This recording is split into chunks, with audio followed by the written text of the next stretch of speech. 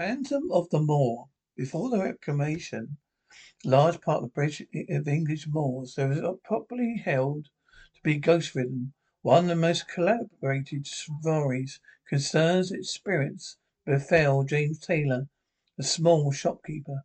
Business that kept Taylor at work later than usual this particular evening. To save some time, he decided to take a shortcut running through a desolate moor. Hadn't been in a hurry, he'd not have done it. Path considered by the villagers to be too dangerous after dark.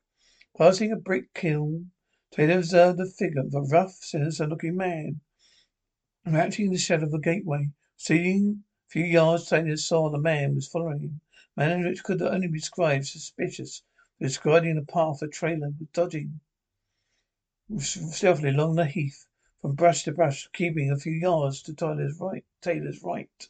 Convinced the man was a footpad, Taylor grasped his stick firmly and hurried forward. He approached a small bridge crossing the canal. This, Taylor thought to himself, was his spot chosen for the attack. Certain of the correctness of his idea, Taylor halted suddenly and looked back. The footpad had disappeared. Startled, Taylor gazed sharply around all directions, and suddenly, with all there came over him, a strange sense of chilliness. Tingling pins and needle type of feeling spread over his body. His teeth chattered.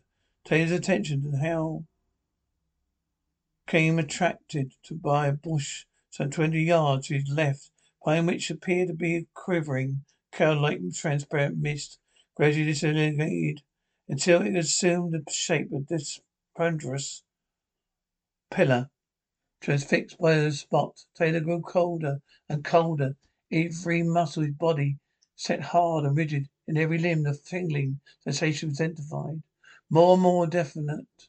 To find it grew the long cloud, till it assumed the shape of a transparent human figure and materialized completely in the form of a man been following him.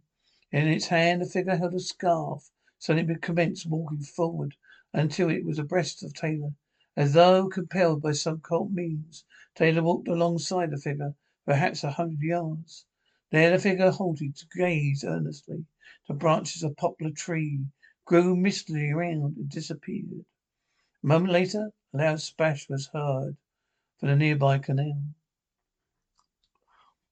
The sound smeared to call Taylor to his senses. He started homeward once more. Feeling of tense weariness had come upon him. As Taylor found himself muttering, it was a ghost, a ghost. Some days afterward, Taylor discovered records of inquests he had held a few years previously. Body of a tramp found dead near the Criminal Bridge. Evidence went to show that tramp, reserved by the direct yard watchman, leave the kiln fire, approach and strike across the moor, winding his way in and out between the bushes until lost to sight. 2 days later, a man and woman proceeding in the direction of horrified to find the body of a man hanging by a scarf from the branch of a poplar tree. Man cut down the corpse and handed a knife to his woman companion, who threw it into the canal. Had Taylor ever seen the tramp? The authorities did not know, nor did Taylor, and they never did find out.